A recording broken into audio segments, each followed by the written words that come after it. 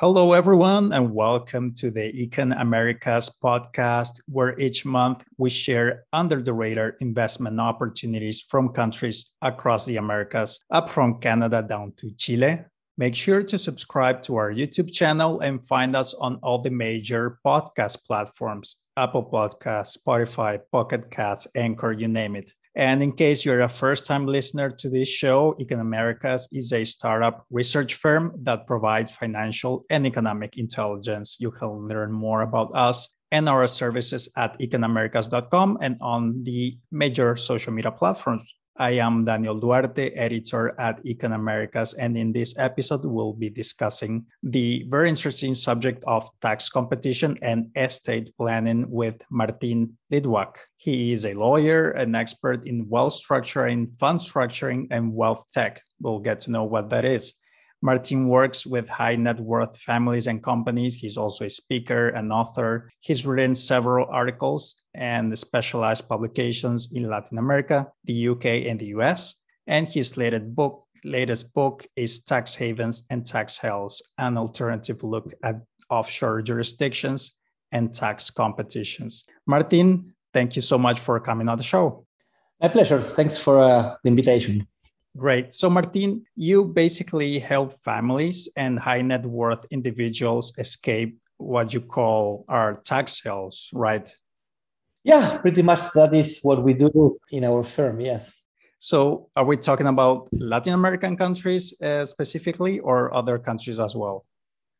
Well, the majority of our clients are based in Latin America. We have some European clients too, but the problem of the tax hells really is not just about taxes. It's about taxes and about lack of rule of law. So some countries in Europe that have high taxation, at least they have rule of law, which gives them certainty. So most of the people, most of the families who really want to plan their wealth to make sure that there will be no victims of confiscation, devaluation, and things like that are coming from Latin America, especially in the current days when we have growth. We're seeing a growth from populist governments and increases in taxation all over the region. Right. So you're in the business of getting people or wealth out of Latin America, and we here at Econ Americas are trying to bring wealth into Latin America. But what would you say are some countries that are more business friendly or more amenable for investments in your view?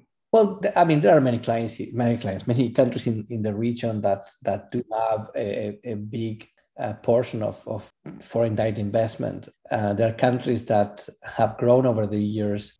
Peru, for example, that now is having some trouble from a political perspective. Colombia, Uruguay, Paraguay, most of the countries in Central America, like Dominican Republic, Panama, are countries that have received foreign investment. The issue here is when you advise clients in the region, they are looking to essentially protect their assets, mainly those that are already out of their country. So they want to maybe create a trust, maybe create a company, make sure that they get the most out of their investment. When you advise clients bringing money to the region, they have to understand, if they come from the US or from Europe, that dealing in Latin America is different and that they might face a greater degree of political instability, lack of rule of law, and higher taxes. So when you actually invest in the region, you do need to protect your investment to make sure that, again, you will not be a victim of a confiscation. For example,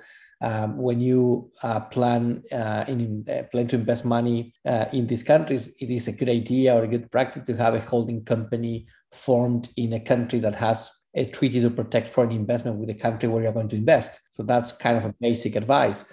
And you have to be, in some countries, like, for example, Argentina, you have to learn about inflation, which is something that has disappeared from the whole world, or at least before the pandemic. And a lot of people don't understand it. So, we, the people that come from Argentina, are very familiar with this, but not necessarily a Canadian or somebody in France or Germany will understand what is a balance sheet that needs to be adjusted by inflation, or what is really 150% devaluation per annum, and things like that are normal and don't somehow don't impede clients in the region doing business, but for people who come from abroad, it's not that easy to understand.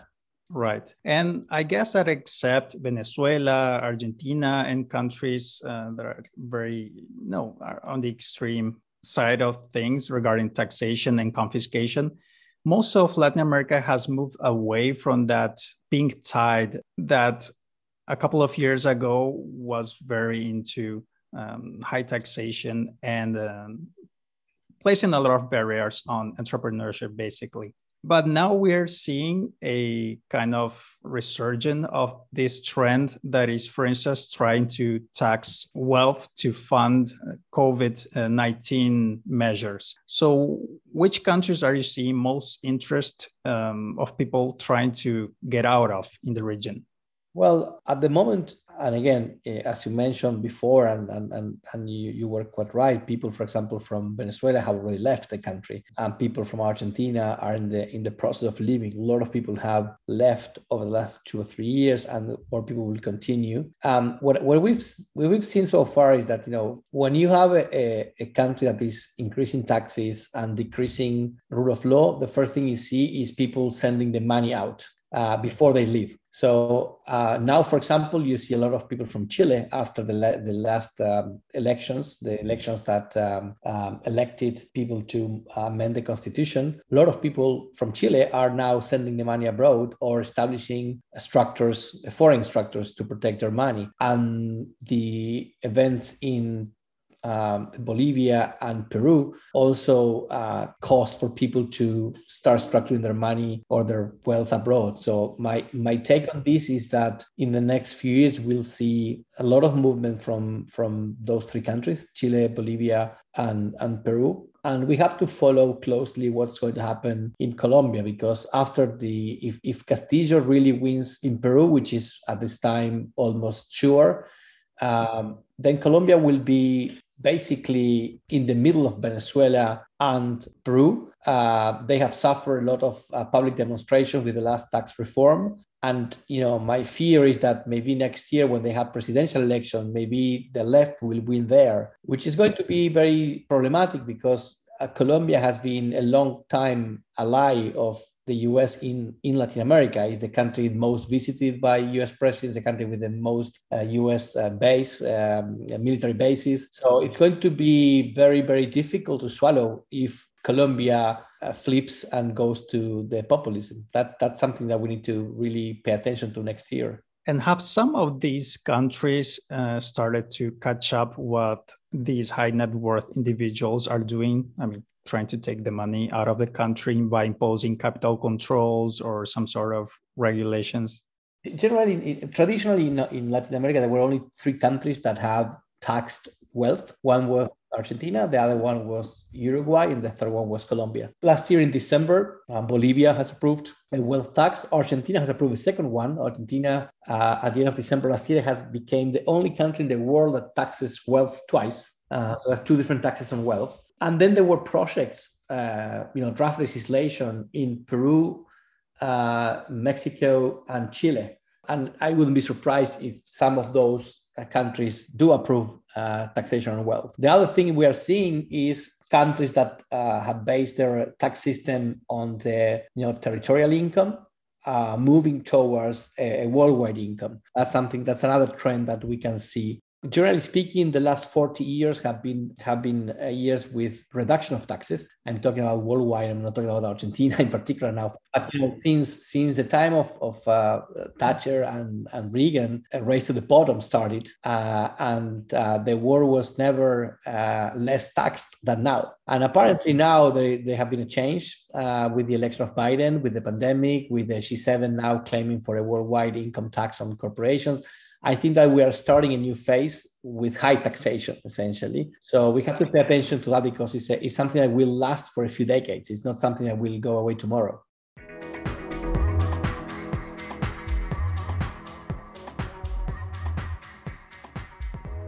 Five years have passed since Colombia joined the 20-plus countries that have legalized the production and commerce of medical cannabis. Colombia has everything to succeed in the business: a pioneer legal framework, a privileged location with excellent weather, and experience in exporting commodities. However, Colombia has been unable to exploit its full potential to become a key player in the global medical cannabis industry. In 2016, Colombia passed a law expanding the cultivation, transformation, import, export, and scientific research of medical cannabis. In 2017, hundreds of entrepreneurs began applying for licenses to grow cannabis and to transform it into derivatives such as oils, fabrics, dietary supplements, pet food, and skin products. However, Colombia allows companies to export derivatives and finished products only, not raw material, the flowers, which are the most lucrative slice of the business. Both Colombians and foreigners with valid visa can apply for government licenses to grow marijuana for medicinal and research purposes and to manufacture derivatives. The latter, however, requires incorporating a local company. The licenses usually requires proof of income, description of equipment, types of seeds, cultivation plan, real estate registry of the cultivation land, and documentation for scientific research projects. There are 4 types of licenses and 2 government entities oversee the application process. Licenses are valid for 5 years and cannot be transferred. Fees can be paid in annual installments. The Colombian Justice Ministry has estimated medical cannabis can add up to 0.5% to the country's GDP and spur thousands of jobs. According to a study from Rosario University, the industry can grow to $1 billion in the short term and to $4.3 billion in the long term. In addition, Colombia has the potential to become a medical tourism destination. However, in 2020, Colombian cannabis exports amounted to just $5 million, largely to the United States. Although this figure meant a 1,600% growth compared with 2019, it still falls short of optimistic projections. Colombia needs a more flexible and efficient legal framework that allows serving the domestic and the international market. Major bottlenecks are excessive delays in obtaining permits, crop quotas, and the current ban on exports of cannabis flowers for commercial purposes. Another roadblock is credit and finance. Due to the ongoing stigma regarding cannabis in Colombia, private banks often refuse to deal with cannabis business. Furthermore, unlike most US states and Canada, Colombia only allows the medical prescription of pharmaceuticals, not the flower. This severely limits the domestic market. The legalization of recreational cannabis, which is still illegal, seems distant. Congressman Juan Fernando Reyes from the Liberal Party has vowed to fight for full legalization in 2021, but similar bills have failed to pass Congress in recent years. To learn more about the cannabis industry in Colombia, make sure to check out our show notes where we have included a backgrounder on the topic by Econ Americas.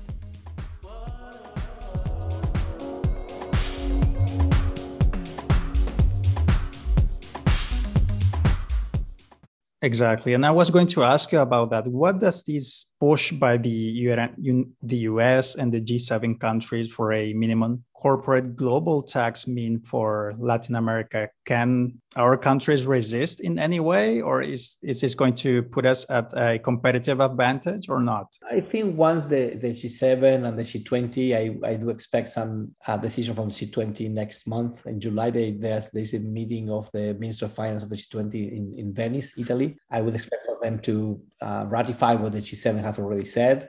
And then it will be for the OECD essentially to create the guidelines. They are always the bad guys here, the ones creating the regulations. So I think that probably for one more year, nothing will happen, but sometime in 2022, we'll probably see some regulation about this. And I don't think that countries that have no power in the world, essentially, no weight, could say anything.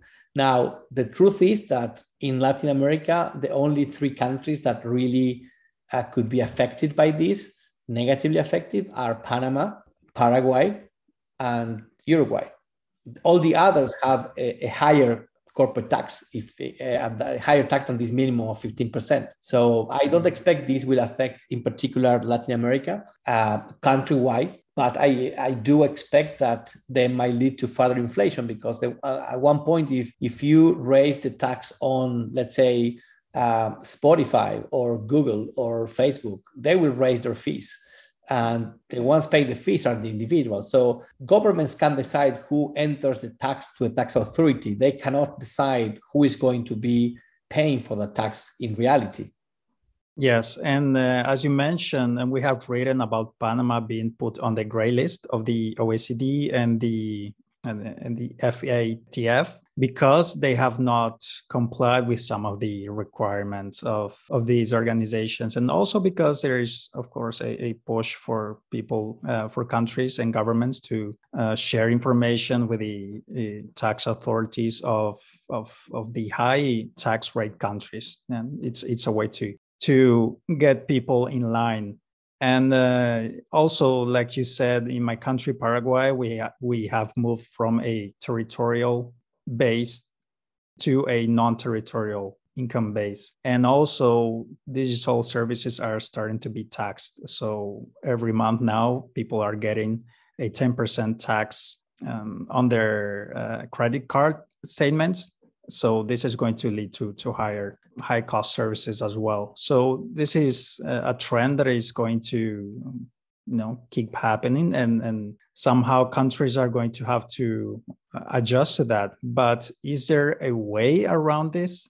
For instance, how can families and individuals protect their wealth through some sort of investment or wealth planning strategy? I think, one thing is to protect what you have. If you have savings, you have, real estate in foreign countries, if you have investment in companies, then all that can be structured according to your needs and your objectives. If you are worried about succession planning, there are some structures you could do. If you are worried about taxation, there are other ones. But I think that to really fight back these tax increases is more of a social thing. We need for people to understand that these tax reforms are not good because they're taxing the wealthy. Because again, the people who really depend on the growth of the economy are the poor people. The rich people are done; they don't need the growth of the economy. So it's really something very, very stupid to really favor tax increases, because I think that the rich should pay more, but at the same time, I don't realize that they will pay more, but they will raise my fees, and I don't have anybody to transfer those costs. They have the possibility to transfer the cost to me, and I, as a consumer, don't have that luxury. So people need to understand that tax competition, offshore centers, fighting for reduction in the taxes actually benefits everybody and benefits more the poor people and the rich people. So it's a cultural battle, really. And again, rich families can structure their wealth, and there are many ways to do it. Poor people don't have any wealth to be structured. And if they don't fight high taxation, they will never have a wealth to be structured. Right. And maybe, I don't know, you'll tell me if cryptocurrencies are some sort of game changer in this respect, because now almost everyone can buy cryptocurrencies in Latin America. A lot of them are doing. In Argentina, they are getting paid in cryptocurrency to avoid the forced exchange rate that the government imposes on USD transactions.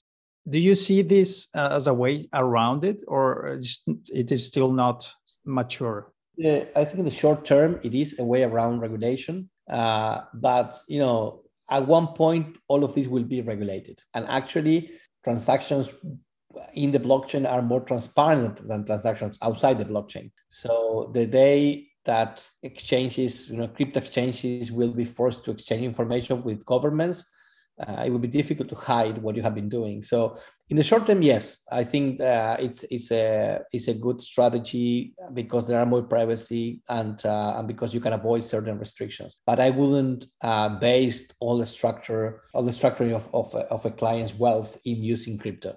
Okay, perfect. And what is this wealth tech that you mentioned, and how do you combine tech and wealth to protect people's assets?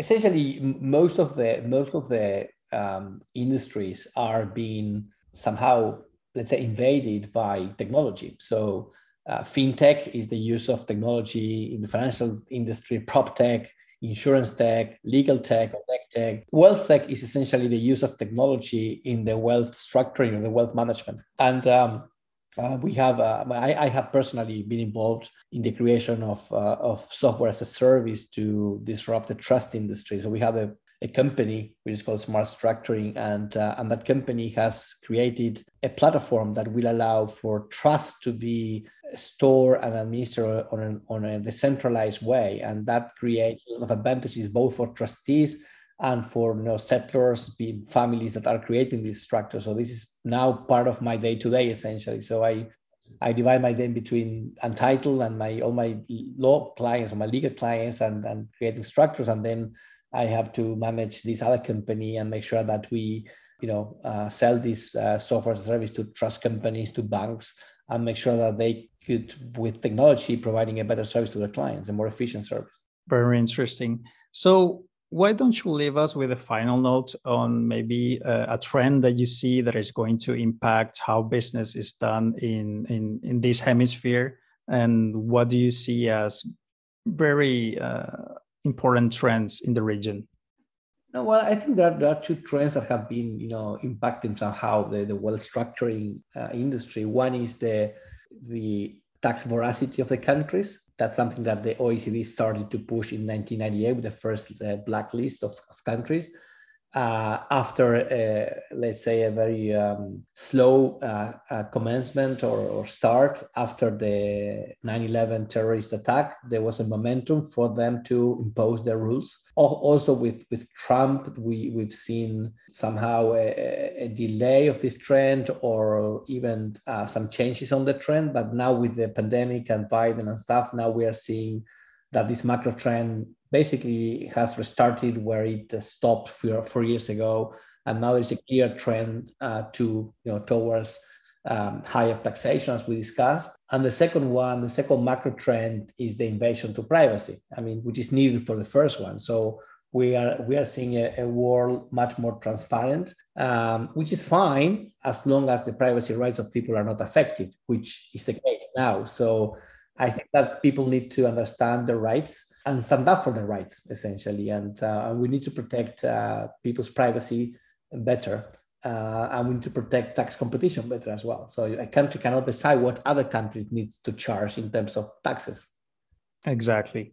Okay. Martin is on all major social media platforms. You can find him on Twitter, on LinkedIn, and on YouTube as well. Maybe your Instagram and TikTok even, I don't know, but not TikTok, but Instagram. Not yet. So his website is martinlitwak.com and his company is called Untitled. We're going to have all these links in the show notes. So folks, make sure to go to econamericas.com/podcast. And there you will get all the links plus recommended articles, and you can also check out the past episodes for more content like this. Thank you so much, Martin, for joining us today. Thank you very much. My pleasure.